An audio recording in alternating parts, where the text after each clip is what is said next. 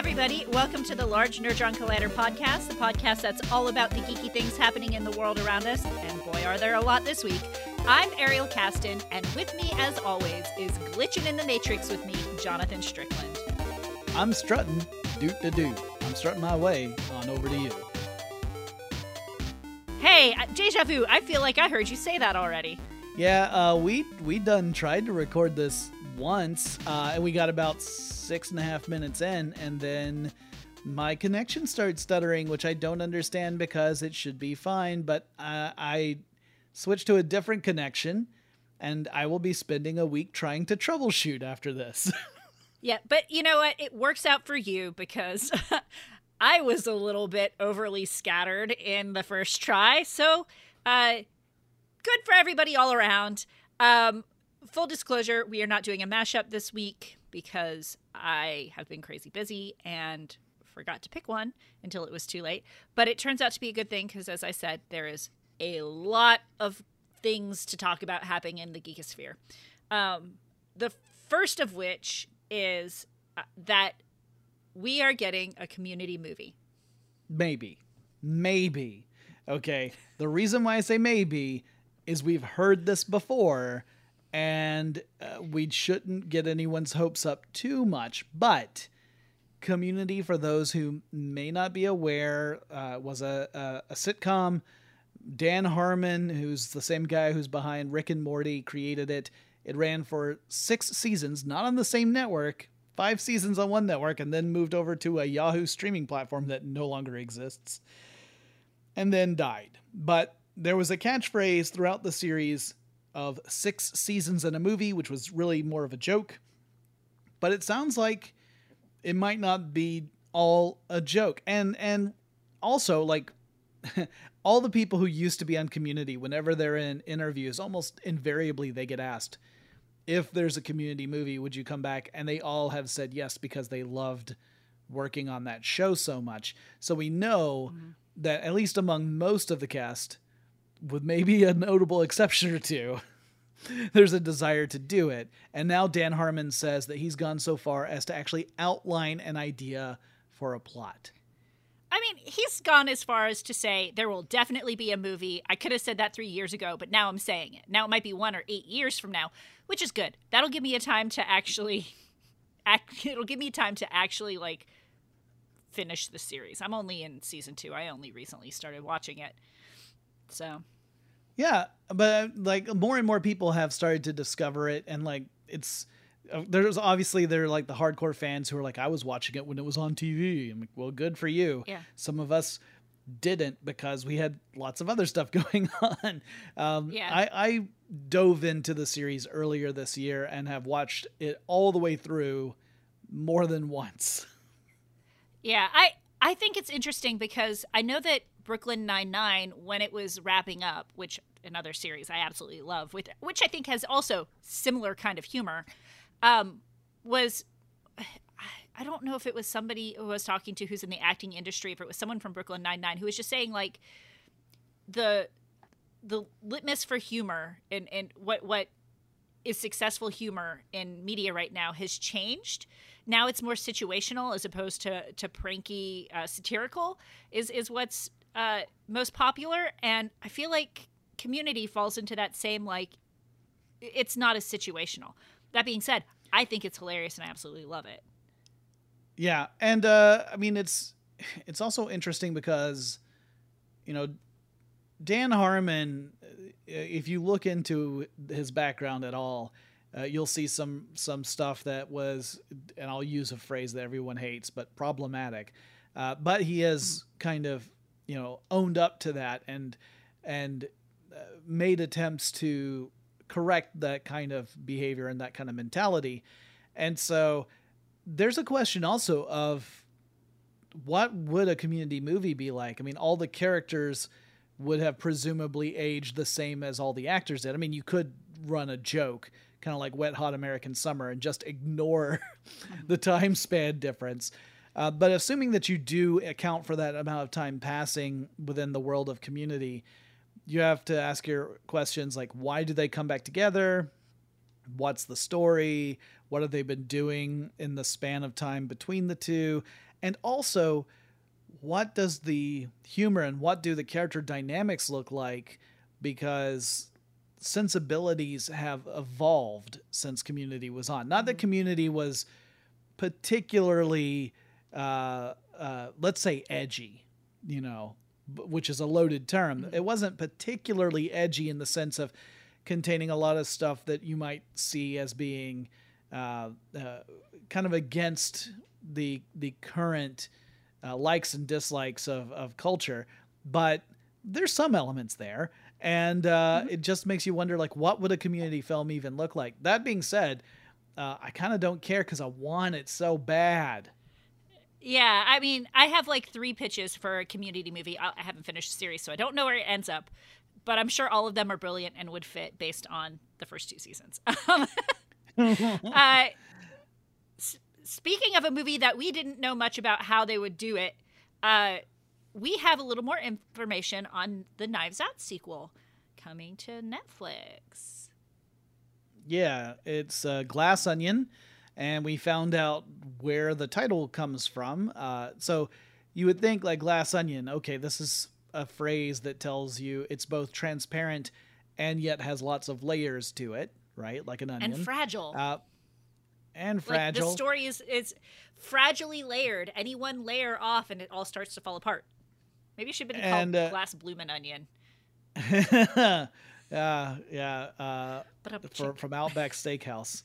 Now I want a bloomin' onion, and those things are terrible for you. They are. But Rian Johnson said that he was looking for a song that had the word glass in it to take as inspiration for the title, which is kind of funny. Like, he knew he wanted glass in the title, apparently, but he didn't know what word to pair glass with. And when he did a search in his music library, the top result was the Beatles song Glass Onion, which is not one of their better known tunes, but it is a self-referential song because the lyrics of Glass Onion refer to numerous other Beatles songs like Strawberry Fields Forever and I Am the Walrus and Fixin' a Hole and Lady Madonna and others. Yeah.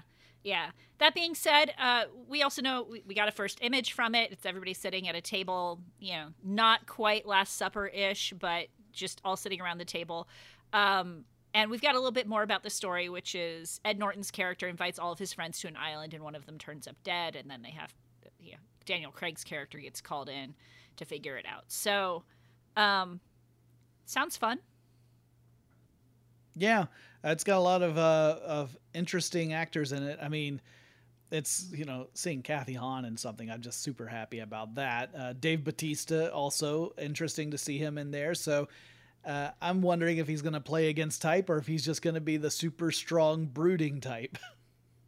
I really want him to play against type. I have high hopes for Knives Out 2, and I think maybe I need to temper those expectations so I can enjoy it. Because sometimes Netflix puts out really amazing stuff, and then sometimes I just really need to temper my expectations. Like with the Resident Evil series, it had some amazing moments, but it was not overall great.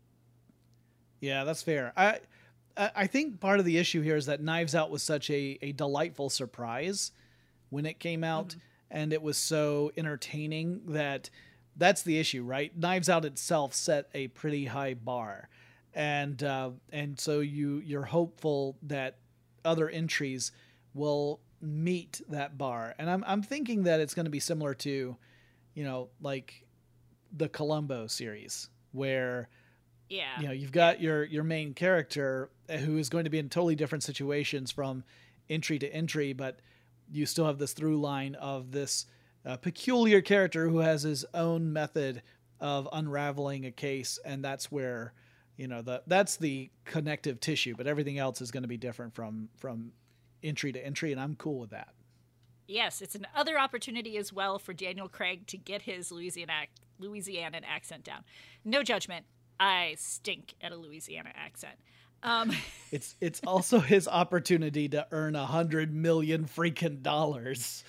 Yeah, I know. I hope he puts some of that to good use in helping others. The guy who plays the angel in Good Omens, Jonathan. What's his name? Remind me of his name. Martin? Is it The Martin Sheen? Angel. Oh, Michael Shannon? Michael. Yes.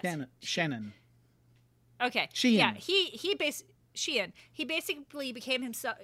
Whatever his name. You know who I'm talking about. He basically made himself a nonprofit actor, and he said everything past what he needs, he's giving to charity, or he was for a while. So, yeah, if you make $100 million, hopefully you're. He's known for investing directly back into his community in Wales, which is pretty exciting. Yeah. Well, we're in no position to tell Mr. Craig what to do with his, let's see, metric buttload of money. Yeah, you just hope that some people pay it forward. But Knives Out is not the only thing coming to Netflix. I don't know if we're still dealing with technical difficulties, so I don't know if that segue works, but I'm going with it. We're also getting a Bioshock live action movie. If you see a sign on the side of the road that reads Bioshock, I got me a daddy. He's as big as a whale. We're about to set sail. Jeez, that could have been our mashup. Love Shack and Bioshock. Yes.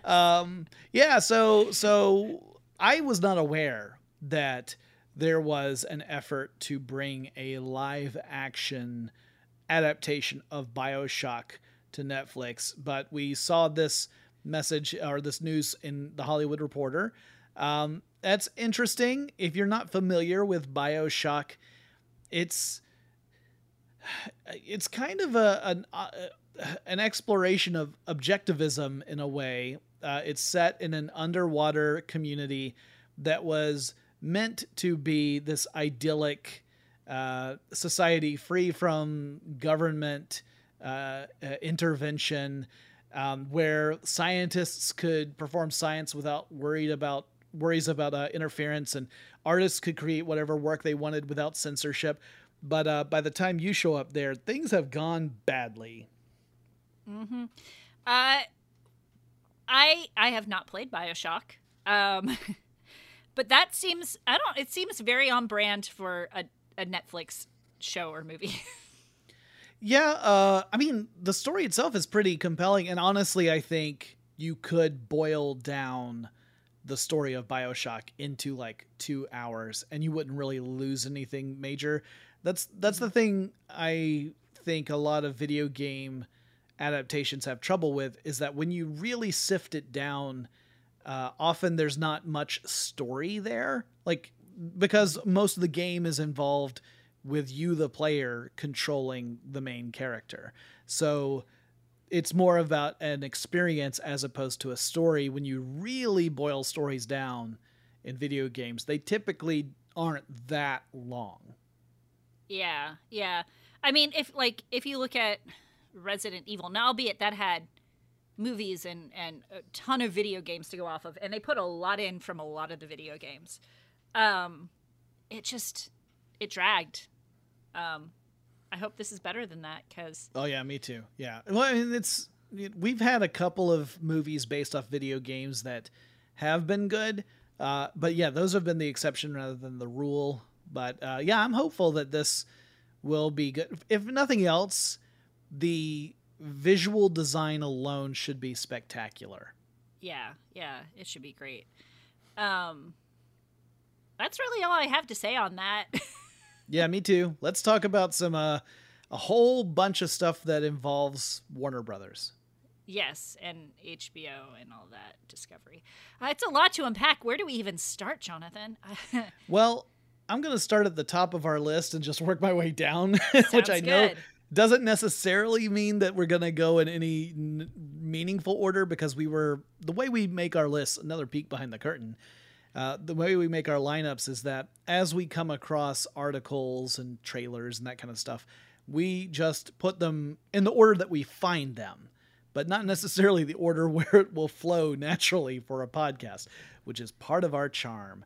So yes. Our first one has to do with Warner Brothers Discovery, but more in a distributor capacity, not in a production capacity. And that is Warner Brothers has signed an agreement to be the distributor essentially for MGM's future Bond films. The next one being right now codenamed Bond 26. And if you're wondering what it's about and who's going to be in it, you're in the same boat as the producers.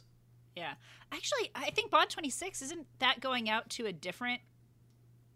That's you're right. distributed by Universal. Yeah, you're right. Because MGM doesn't distribute its own films. It partners with other companies to distribute them. So you're right, Ariel. 26 is already spoken for. So it'll be 27 and beyond that Warner Brothers will handle for at least 3 years, with the option to extend that agreement out for 2 more years. So that's a 5-year agreement. Of course, they could renew that afterward. If you look at the distributors for Bond films, it's just a call sheet for all the major movie studios. Yeah, I mean, but also if you look at James Bond films, they're all over the place. It's just, it's interesting to me because, one, does that mean we're getting a Bond movie every year? And two, like, we're getting a lot of DC slash, and we'll get into that a bit more, but like, I'm much more interested in DC than James Bond, so... I mean, I am too. I haven't watched a Bond movie since... Skyfall, maybe. I think that was my last one too. Here's the thing I find frustrating is that when you start looking into this and you go more than a layer deep, you start to see all the business behind movie making, all the commerce, none of the art, right? Because filmmaking is a balance between art and commerce. If you don't have one, you can't have the other. And when you're at a point where you're saying, we don't have an idea for a story, we don't know who's going to play James Bond, we literally have no information about what's coming up next, we just know we want to do it, that feels icky to me. Yeah, I mean, you got to plan ahead, but yeah. And I say this as an actor who, benefits from the commerce side of things. When you book as an actor, that it's the business side that gets you paid, right? So you like telling stories, but it's also nice to be able to like pay your bills off of it if you can. Not a lot of actors can't. Currently, I can't, but I'm working on that. And I would say, yay, James Bond, that's more opportunities for me. But they've already said they likely will not cast a woman as James Bond. They think they're going to keep him a man for now. And, that's a okay decision. I'm fine with it. But They did say that, but also the article we linked to for this in The Guardian had a typo that said that statement came from 2108, and 2108 hasn't happened yet. So maybe there's hope. Maybe there is. It was supposed to say 2018, but there was a typo where the 1 and the 0 got flipped. Fair enough. But, I did get a little bit more hope because everybody's been so upset about things getting... DC stuff getting cut, like the Batgirl movie. Which, let's talk about that first before I get into the hope that HBO Max has given me. Sure. So, yeah, Warner Brothers Discovery is reportedly holding what some have referred to as funeral screenings for Batgirl. Now, obviously, Batgirl is the film that was meant for HBO Max. It was meant for streaming. $90 million had been poured into it. It was not yet finished when David Zaslav, the new CEO of Warner Brothers Discovery, said they were going to shelve it forever and count it as a tax write-off, which means they can never release it commercially, else it would violate the tax write-off. Technically they could and just pay back those tax write-offs, but they would have to really feel it was worth it. Yeah, I mean... Which right now they don't, obviously. Right now, Zaslav's looking to cut like $3 billion at least from his two companies to the now merged company to get it on to the path that he thinks it should be on. And you don't cut $3 billion by reversing a tax write-off decision. So the lot has been holding private screenings for a cast and crew of Batgirl to watch an unfinished cut of this movie because that's the only way they're ever going to see it, and no one else will get to. Yeah, I'm glad that they're doing that. You know, as an artist, putting in all that time, from the writers to the crew to the cast, like they all put in a lot of effort, right? Whether or not it was deemed a movie that would be profitable or well written or whatever, all of the things that have been out in the internet, like all of these people were passionate about this project that they worked on, or you would at least hope they were. And so to spend all of that time and energy and not be able to at least see the rough would be really, really hard. I'm glad that they're doing that.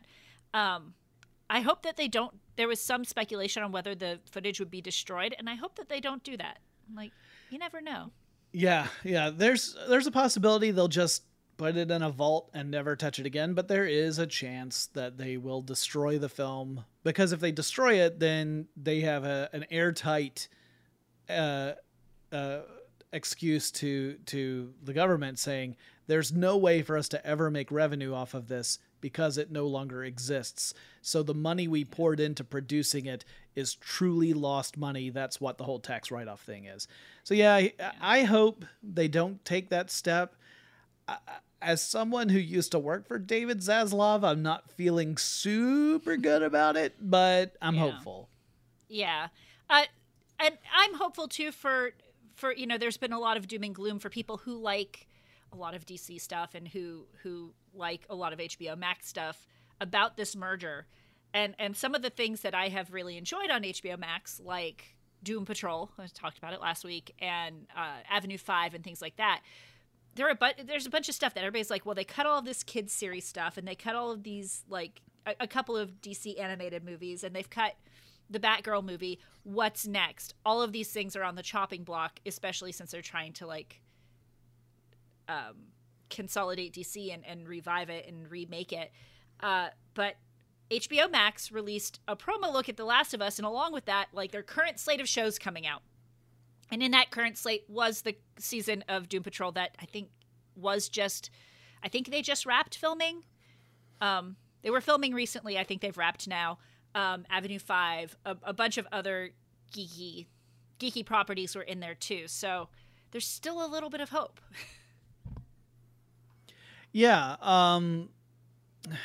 Well, I mean, clearly they're going to be producing more stuff, because if they stop, then there's no business anymore, right? So they will be continuing to make stuff. The question is, at what volume will they be producing stuff? Where is that stuff headed?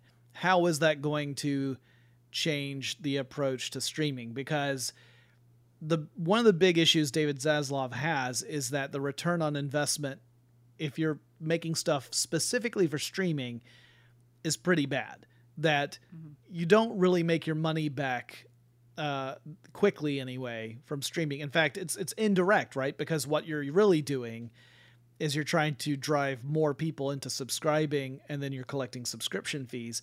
Well, it's harder to anchor a specific production with the value that it gives you in your platform when you're looking at it like that, right? You don't have box office you can point to. So that being said, my fear is that his philosophy when it comes to content made specifically for streaming platforms is to make it as low budget as you can get away with, because you don't want to spend a lot of money on it. Because if you look at this is me going off and being opinionated because I used to work for the company, but if you look at the programming on Discovery, most of that stuff ends up being super cheap productions, like really cheap, really, really cheap productions, where you're looking at reality television stuff, which just it's a very big jump down from the production costs of running scripted entertainment in general.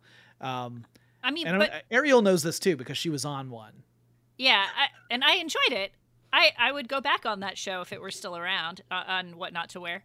But I mean, so based on, you know, last week's discussion, I think they do know that HBO Max serves a different function than Discovery Plus, even though I don't agree with all of their like conclusions they've made from it. So obviously, if they want to keep that fandom, they're going to make TV stuff. It is interesting, because I don't want to get too into it, but also we had a whole IATSE strike based on you know, how people get paid and make money, and the regulations around making media for streaming platforms, right? Mm-hmm. Recently. So it is technically less expensive to make a show for a streaming platform on the like cast and crew side of it, because there's even different rates for actors to make streaming content than there is to make like a broadcast or a movie, and then there are different rates for things like residuals. I haven't looked recently as to where all that stands, but I know that it's different, you know? Yeah. Because how do you do residuals on a streaming site, right? So I'm not saying that's good or bad. I've auditioned for stuff on streaming platforms, and I will again. It's just, I understand that they do need to make up that cost. But one of the things that they showed us in their promo was the Last of Us series, which was trying to fight to be the most expensive TV series ever made. So... Yeah. counterintuitive. Yeah, there's a lot of interesting stuff. Well, first, before I get into anything like that, I do want to ask you, what did you think of the very brief look we had of the Last of Us adaptation? So I've not played any of the video games. Yeah. We have them. Because we've got a PlayStation 4, I haven't gotten into them. I want to play Zero Horizon Dawn and Zero Horizon Dawn West, or whatever it's called, first. I think those will be more my speed. I mean, it looks pretty, but it doesn't look like anything new to me. Like, honestly, the most exciting part of it is that it had the dude from Parks and Rec in it. Oh, Nick Offerman. It's got Nick Offerman in it, yes. I can't believe I couldn't remember his name. Pedro Pascal wasn't in Parks and Rec. No, I do like Pedro Pascal, and I like the girl who is playing, I guess, the main character or the other main character. She's in a new like a new period piece that I think about one of the queens of England that I think is really cool. But the trailer looks adorable for it. But no, I don't know. It was very pretty. Nothing grabbed me. Maybe it was just too short. I saw some people like go gaga over it. To me, I felt like there wasn't enough there to really draw a conclusion. I played the first Last of Us. I never played the second. I do know what happens in it, and I think I'm good. But not saying that the story's bad, but that I don't need to experience it. The Last of Us is a tough story. It is. It starts on a brutal note, and it just gets harder from there, arguably. Mm-hmm. So I think that the gravitas that we saw in the really brief thing that we did get to see fits the story of the video game, but it's kind of hard to say based upon the limited amount. And part of me thinks like we don't really need that adaptation, but the other part of me thinks there are a ton of people who don't play video games, and that was a pretty good story. So I think having it in a different medium where more people can experience that story is not a bad thing. But to your point, Ariel, it's very similar to a lot of other stuff we've gotten recently. I mean, like, we thought zombies had been done to death already. Well, we're gonna get more of them. Yeah. And the actress is Bella Ramsey, and she's in a movie that's coming out this year called Catherine Called Birdie. And if you haven't watched the trailer, Jonathan, or any listeners, watch it. It looks darling. Just that's all I can say. Cool. I look forward to seeing that after we record this episode.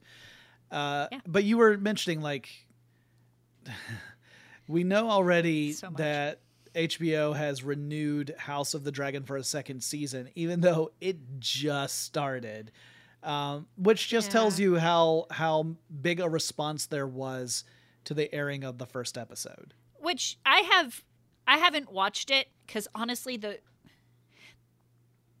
it just seems like more Game of Thrones, but I don't know. I was talking with one of our mutual friends, and she mentioned that, like, with all of the spicy bits of it, that they decided that there was too much spicy in Game of Thrones, so they cut out all of the good spicy and left all of the bad spicy. Are you just telling me that there aren't any boobies in this anymore? Because I am out. I mean, there are, from my understanding, and maybe I'm getting this wrong, so I apologize to everybody if I am, that there are less consensual boobies. Whoa. Because of the time period it was in. Like, that's accurate to the time period, right? But I'm like... Well, no, Ariel. It's not accurate to the time period because the time period didn't exist. I'm not saying it is. Like, that was the reasoning I heard. Now, again, this is secondhand from secondhand. Got it. But I already wasn't really interested in the Targaryen story because from what I understand, there's a lot more incest in it. It's relatively boring. And I love Matt Smith, so like it tears me up. Just like I'm not watching The Boys anymore, but I absolutely love Jensen Ackles, and Jeffrey Dean Morgan, I think, just got cast in it. So yes, he's joining the cast. I haven't gotten to. I mean, I know I've seen like clips of Jensen in the series, but I haven't gotten to his character yet. Yeah, but I'm done with that show. Anyhow, that's fair. You know what? I was done with Game of Thrones because actually I never really started Game of Thrones. I read the books, and then by the time I reached the end of the last of the books that published, and I can't even tell you the titles now. All the fans are yelling at me, but I don't know it at this point. It's the something of somethings because that's how all the titles are. But the series that already lost me because I felt that it was just wallowing in misery. And, some people have called it misery porn, that it's just this series that you're subjecting yourself to characters being put through progressively worse situations and like all the decent characters getting ground down like right away until you're left with just a handful of survivors. And I'm like, listen, I don't need that. Life is already very hard. I don't need to have my entertainment be even worse. So I jumped off Game of Thrones ages ago, and House of Dragons is not winning me back because even if it's not more of the same, I am burnt out of that universe. I don't begrudge anyone enjoying the series or jumping on board or still being a huge fan of that. They just like different stuff than I like. So yeah, like you, Ariel, I have not watched it. I don't plan to watch it. I also know, like, I read a headline, and I didn't get a chance to jump into it because, again, crazy week, where people apparently, like, in the first episode or a recent episode or the newest episode, whatever, there was, like, a birthing scene, and people weren't prepared for it because there wasn't, like, a trigger warning notice for it. So, yeah, but if people like it, that's great. I do like that there's more fantasy content being made because that's a genre I'm really into. And along the lines of their DC stuff, to get back on that, because I do love DC in general, the Justice League and the Justice League Unlimited cartoons and the Batman animated series, I loved growing up.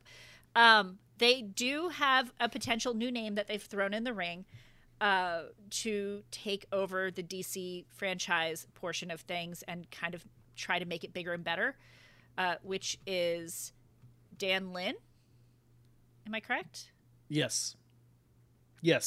So yeah, and he's Walter Hamada had been leading DC films and now is on the out. And rumor has it that Dan Lin is at least in talks to potentially come in and take over the position of head of DC films. And not only that, but that Lin would report directly to David Zaslav, meaning he would not have any other levels of executive between him and the CEO, which is highly unusual when you're talking about a division within an entertainment department. But that's interesting. And if you're curious about who Dan Lin is, he was a producer on the live action Aladdin movie, on the recent It horror movies, also on the Lego movie. So that's kind of where his background is, what he's come from as a producer again.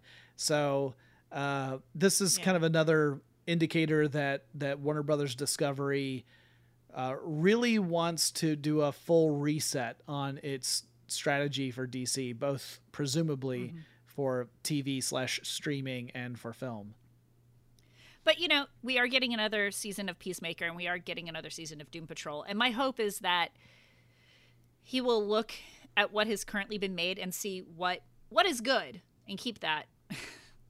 Yeah, it's hard, right? Because if you keep if you keep Peacemaker in particular, that Peacemaker has a lot of connective tissue to the Snyder Justice League stuff, or at least to the existing DC film universe. So it raises questions, right? If you keep Peacemaker, does that just become its own kind of independent bubble of material, and then the rest of DC gets essentially a Control-Alt-Delete? Same with Doom Patrol. The Harley Quinn animated series is kind of its own thing because it clearly exists in a separate universe from all the film stuff, which I think is fine. I think that show is amazing and should continue to exist in its current form. But yeah, it does raise some questions. Yeah, so again, Doom Patrol doesn't really tie into, and a lot of the DC TV doesn't actually, like, we had a Flash series and an Arrow series that had nothing to do with the movie stuff, much to my dismay. Doom Patrol hasn't really tied into the main universe, so I think it might have a bit of a benefit there. And with Peacemaker, they've in the movie The Suicide Squad, they fought a giant starfish from outer space. They can do time dimension BS and make that work if it continues to be popular, or they might just say, hey, it was a good thing while it lasted. We'll see. Yeah. And on the one hand, again, I don't like these things that people are excited about to get slashed. I really still want to see the Blue Beetle series, although that's way up in the air. I haven't heard that it's been canceled, but I haven't seen anything new about it. But I can't disagree that DC could be better. Like, at the end of the article on Hollywood Reporter, they quote Zaslav saying, we think we can build a much stronger, sustainable growth business out of DC. DC is something we can make better. And I can't disagree with that because most of their stuff has fallen flat with me.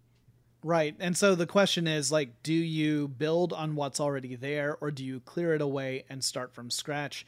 And I don't know the right answer to that, because I think there has been some stuff that was established that was, ranged from pretty good to maybe even great. I don't think anything was outstanding, but like the first Wonder Woman film, especially the first 2 acts of the first Wonder Woman film, I felt was pretty good. I thought the 3rd act was terrible, but I thought the first 2 acts were great. But if you average all those out, that just makes it a decent movie.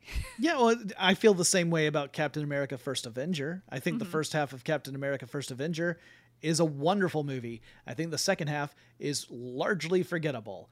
And so like, do you try and salvage some of the stuff that's already been laid down? Do you do another reboot?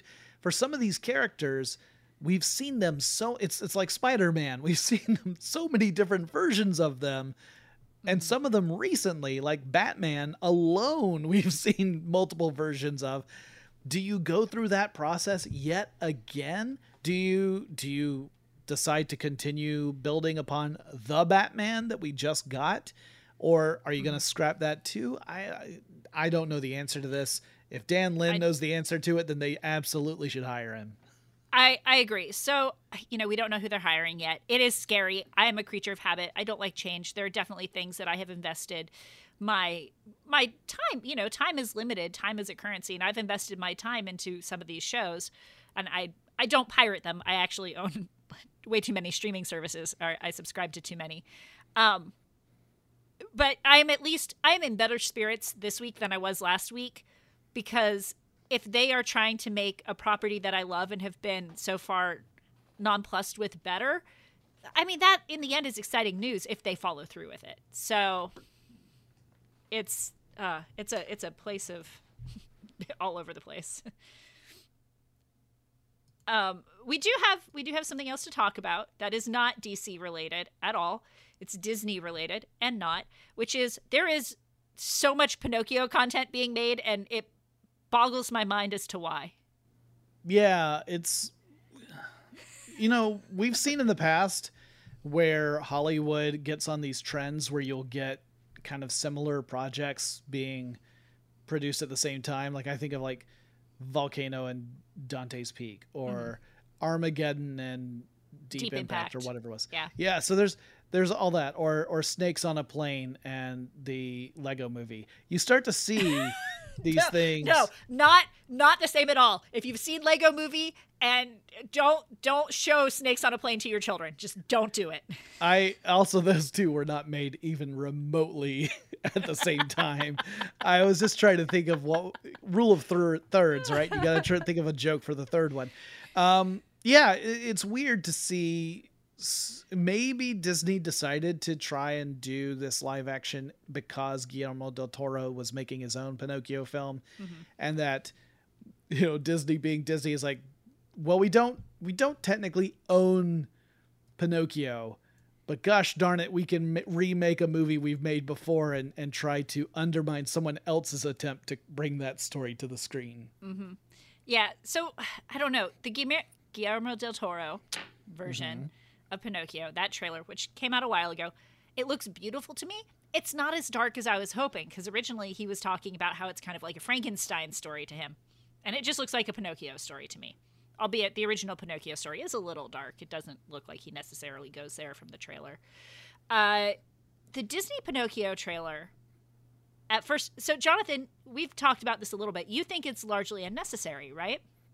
I think it's completely unnecessary. So, the reason why I say that is that I watched this trailer and I walked away thinking, this looks not like a shot-for-shot remake of the animated film, but a beat-for-beat remake, to the point where all the way up to the design of Pinocchio himself is as close to the original animated version of, like, hand-drawn animated version of Pinocchio as you could get while still trying to create a, like a three-dimensional CGI version.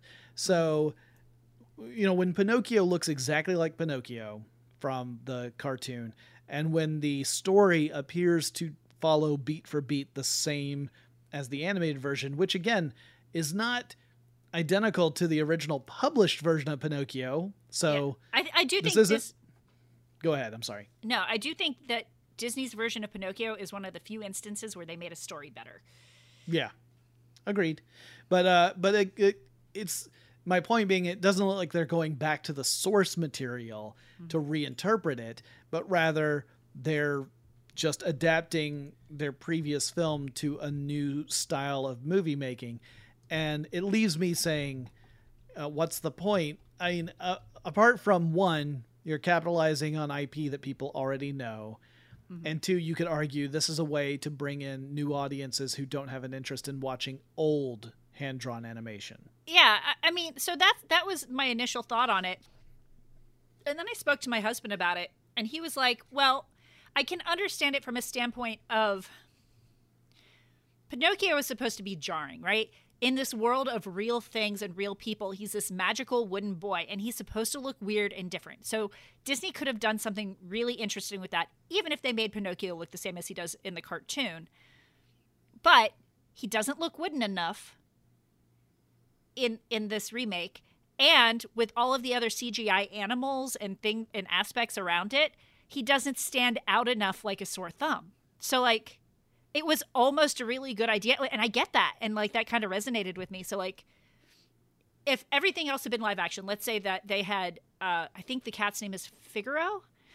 So if they had cast, if they had gotten a rescue cat like they did for Captain Marvel or Stray or whatever, and used that cat as a real cat and a real goldfish and things like that, and the CGI aspects were less, and if they made Pinocchio look a little more like an actual wooden boy as opposed to a normal boy with just some joint problems, I think it could have been a really cool reason to do it. But I think that they just it looks pretty, but they missed the mark. I think they could have solved everything if they had cast Judi Dench as Figaro and had her appear exactly as she did in Cats. No, listen, I watched the Chip and Dale Rescue Rangers movie on Disney Plus that came out recently, and that was enough cats for me. And I like the musical. That was enough CGI cats for me. Now, the thing I will say is I really do like the director of this Pinocchio. I love Robert Zemeckis. He did Back to the Future. He's done a bunch. He did Castaway. He's worked a lot with Tom Hanks, who is playing Geppetto. I think he's a good director, and I think he'll make a lovely version of this story. Yeah, I I think it could have been they could have made it a necessary remake, but they missed the mark based on the trailer I saw. Yeah, I definitely don't feel like this is a win for me. It's a miss. So, but that's not the only Pinocchio thing we're getting. We're not getting just those two. We're getting a game. We're getting a game that's inspired by Pinocchio, because gosh knows I can't see a whole lot of connective tissue apart from the fact that the character is wearing a pin that's reminiscent of the Blue Fairy, but it's called Lies of P. Yeah, and you wouldn't know it was Pinocchio if they didn't tell you necessarily. He does have a wooden hand at one point in the video. like a steampunk hand that can do pretty much anything. He's got a Go-Go Gadget hand is what he's got. I mean, I would have watched Lies of Go-Go Gadget. Or played, rather. I guess the lie part also is a callback to Pinocchio, right? Because they talk about whether you tell the truth or whether you lie. And the gameplay doesn't... Like, I saw someone react to this. Mm-hmm. It was someone who was curious about the game, but they were not aware of the connection to Pinocchio, and they totally didn't pick up on it. And I thought, well, of course they didn't pick up on it. It is not hitting you over the head that this is a wild game that is at least loosely inspired by the story of Pinocchio. Apart from the fact that if you happen to know who wrote Pinocchio, the opening title card will clue you in immediately. Yeah. But if you don't know the author's name of Pinocchio, then it would just go right over your head. Yeah, I don't know. It's just interesting to me that Pinocchio is the story that's making a revolution this time. Like, it's a fine story, but it's just fine. You know? Yeah, I personally feel that in 5 years, it's going to be Curious George's time to shine. You know, it would all be all CGI, and that would upset me. Not that it was all CGI. Should not be all CGI. Can't be all CGI because I just bought a big yellow hat. Okay, all of the monkeys will be CGI because, you know, Hollywood's moving away from a lot of like exotic animal performers, and that's fine. I'm fine with that. But they haven't mastered the uncanny valley for me yet. So just visually, It would be upsetting to watch that much Curious George outside of 2D animation. Well, we've got a few other little things we want to chat about, though. Oh, do we have time? Awesome. Yeah, we got time.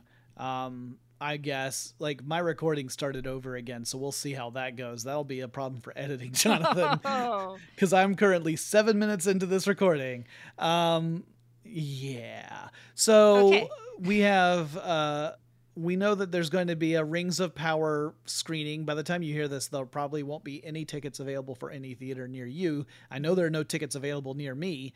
There's only one theater in the general area that we live in that is showing it, and all those tickets are gone. So, Amazon's taking the unusual step of showing the first 2 episodes of Rings of Power in special free screenings if you are in the United States, if you are a Carmike member. Cinemark. And you go to Cinemark. Thank you. It was not Carmike. It's Cinemark. That's what happens when I don't have the actual news article open in front of me. But yeah, it kind of reminds me of when Marvel did that with the first 2 episodes. What was it?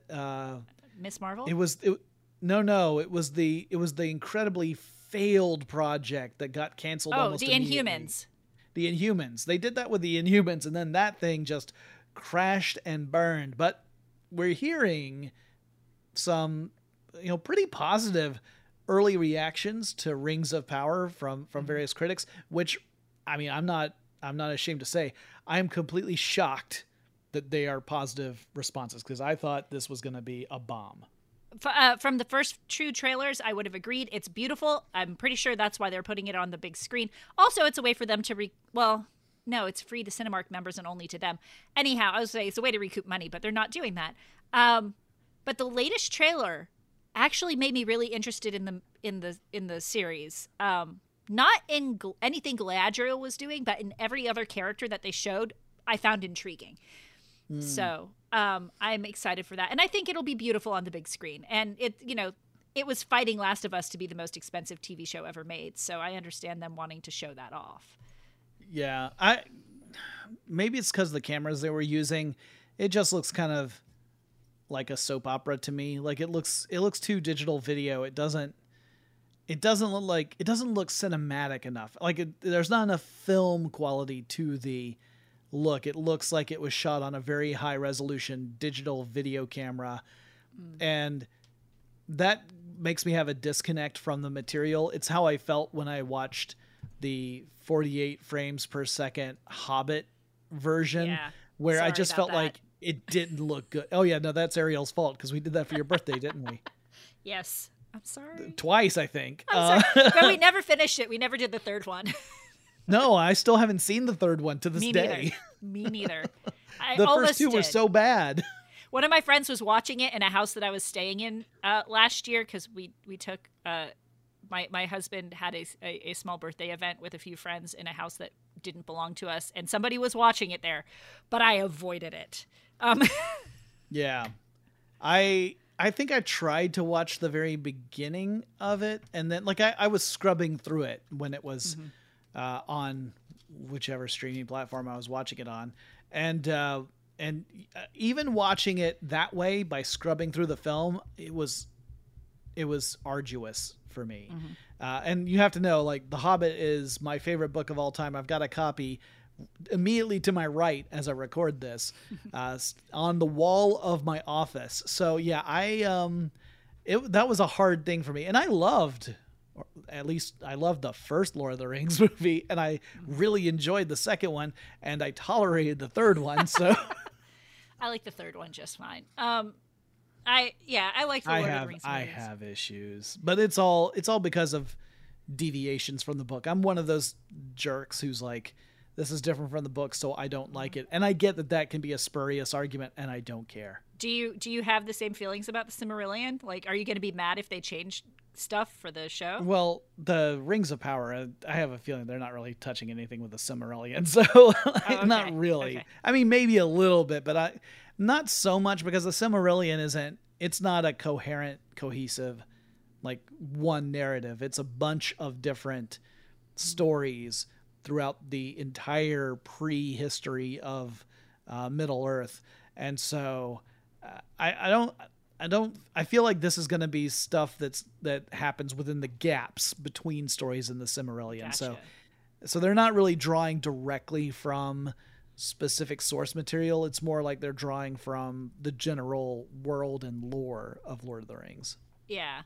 Yeah. Okay. So the next thing is we got a trailer. I only know about it because my husband showed it to me, because as of last night, it wasn't even on YouTube yet.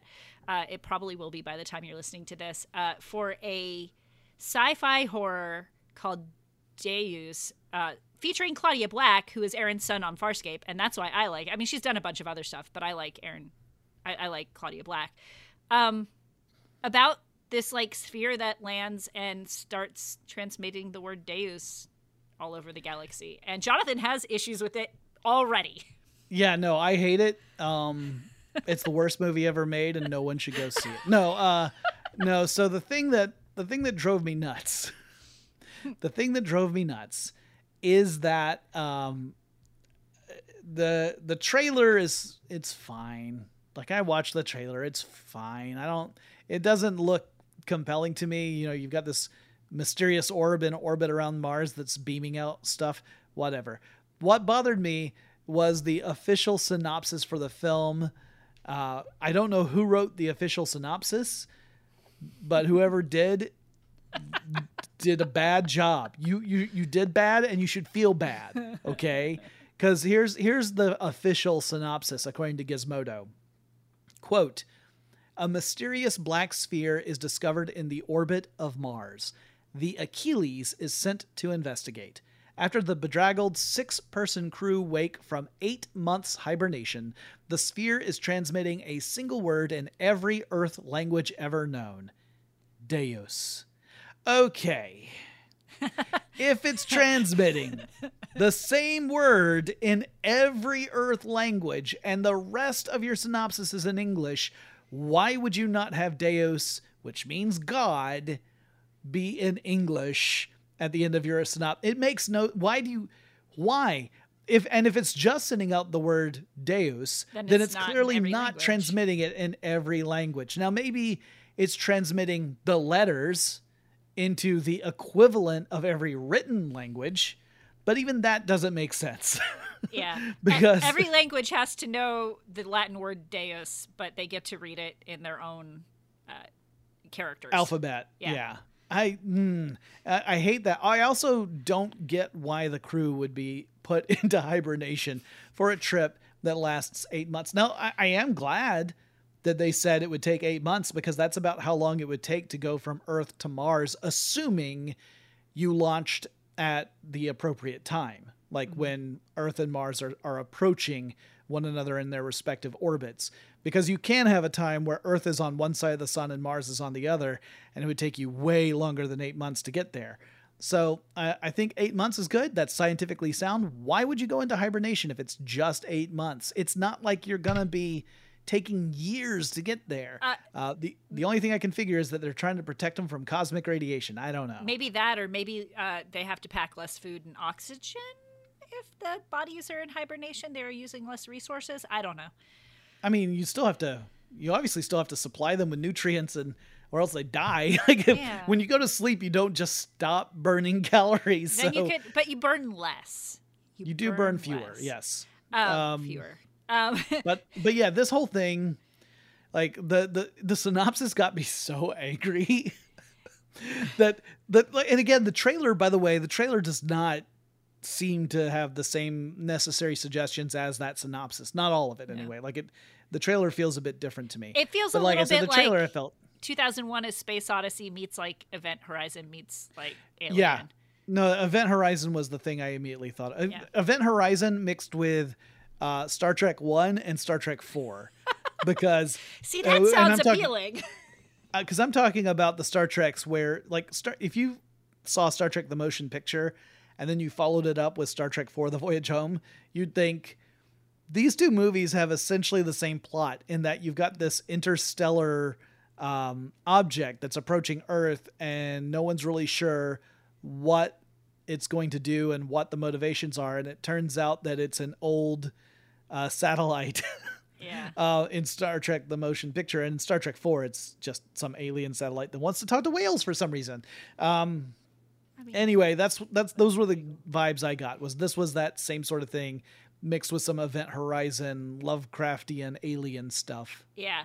Okay, so we are at 58 minutes and 40 seconds, Jonathan. Do you want to do the last story? Yes. Okay, Super so fast. We're going to do it fast. Okay, Kander and Ebb, who are Broadway musical legends. They created Chicago, among many other musicals. Cabaret. They're working on a show called New York, New York, which appears to be taking its name and song from the 1977 film New York, New York, but nothing else. And they're bringing in Lin-Manuel Miranda to add in some more lyrics to some of the songs. Mm-hmm. And that's it. I just thought it's interesting that we're getting a New York, New York adaptation that's not an adaptation, because it has nothing to do with the original film. Yeah. I will say two other things. One, Lin-Manuel Miranda on Twitter did say, look, everybody's saying I'm attached, but let me say, this is a John Kander and Fred Ebb production. It is theirs. I'm involved, but it's theirs. So like he's giving credit where credit is due. And the other thing is, the people who have been able to see some bits of this so far, because there was like a secret staging of it in New York a few months ago that I didn't get to see. Whatever, I'm not in that crowd, but all of the reviews have been like, it's absolutely beautiful. So yay, I'm excited for when it comes to everybody else. Actual stage. Yeah. I am curious to see it. I also, in a confession of ignorance, did not realize that the song New York, New York only dated to 1977. I just had the feeling that song was way older, but no, it was written specifically for the 1977 film New York, New York. Liza Minnelli sang it. It was made famous when Frank Sinatra covered it and changed some of the words. And yeah, now it's like a standard, but I just assumed that song came from the era that the film is set in, which is in the 1940s. And boy, was I wrong. So that was good education on my part. It's on my part as well, and hopefully on yours. So thank you for listening to us gab on for an hour about just a small portion of the things that have interested us in the Geek Sphere this week. If you want to write us for future mashup suggestions, which we will bring back, or things you want us to talk about or are interested in, you should write us and tell us. We still don't have an email, but you can reach out to us on social media. Yes, you can reach out to us on Twitter, where we are LNC_podcast, or on Facebook or Instagram, where we're Large Nerdron Collider. Also, don't forget, if you like the show, leave a review somewhere, tell a friend, that kind of stuff. Word of mouth, surprisingly, really effective in helping get a nice, strong community around the show. Yeah. And that's it for this week. Until next time, I am Ariel.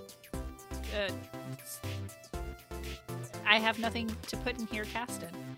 And I am Jonathan. He had it coming, Strickland.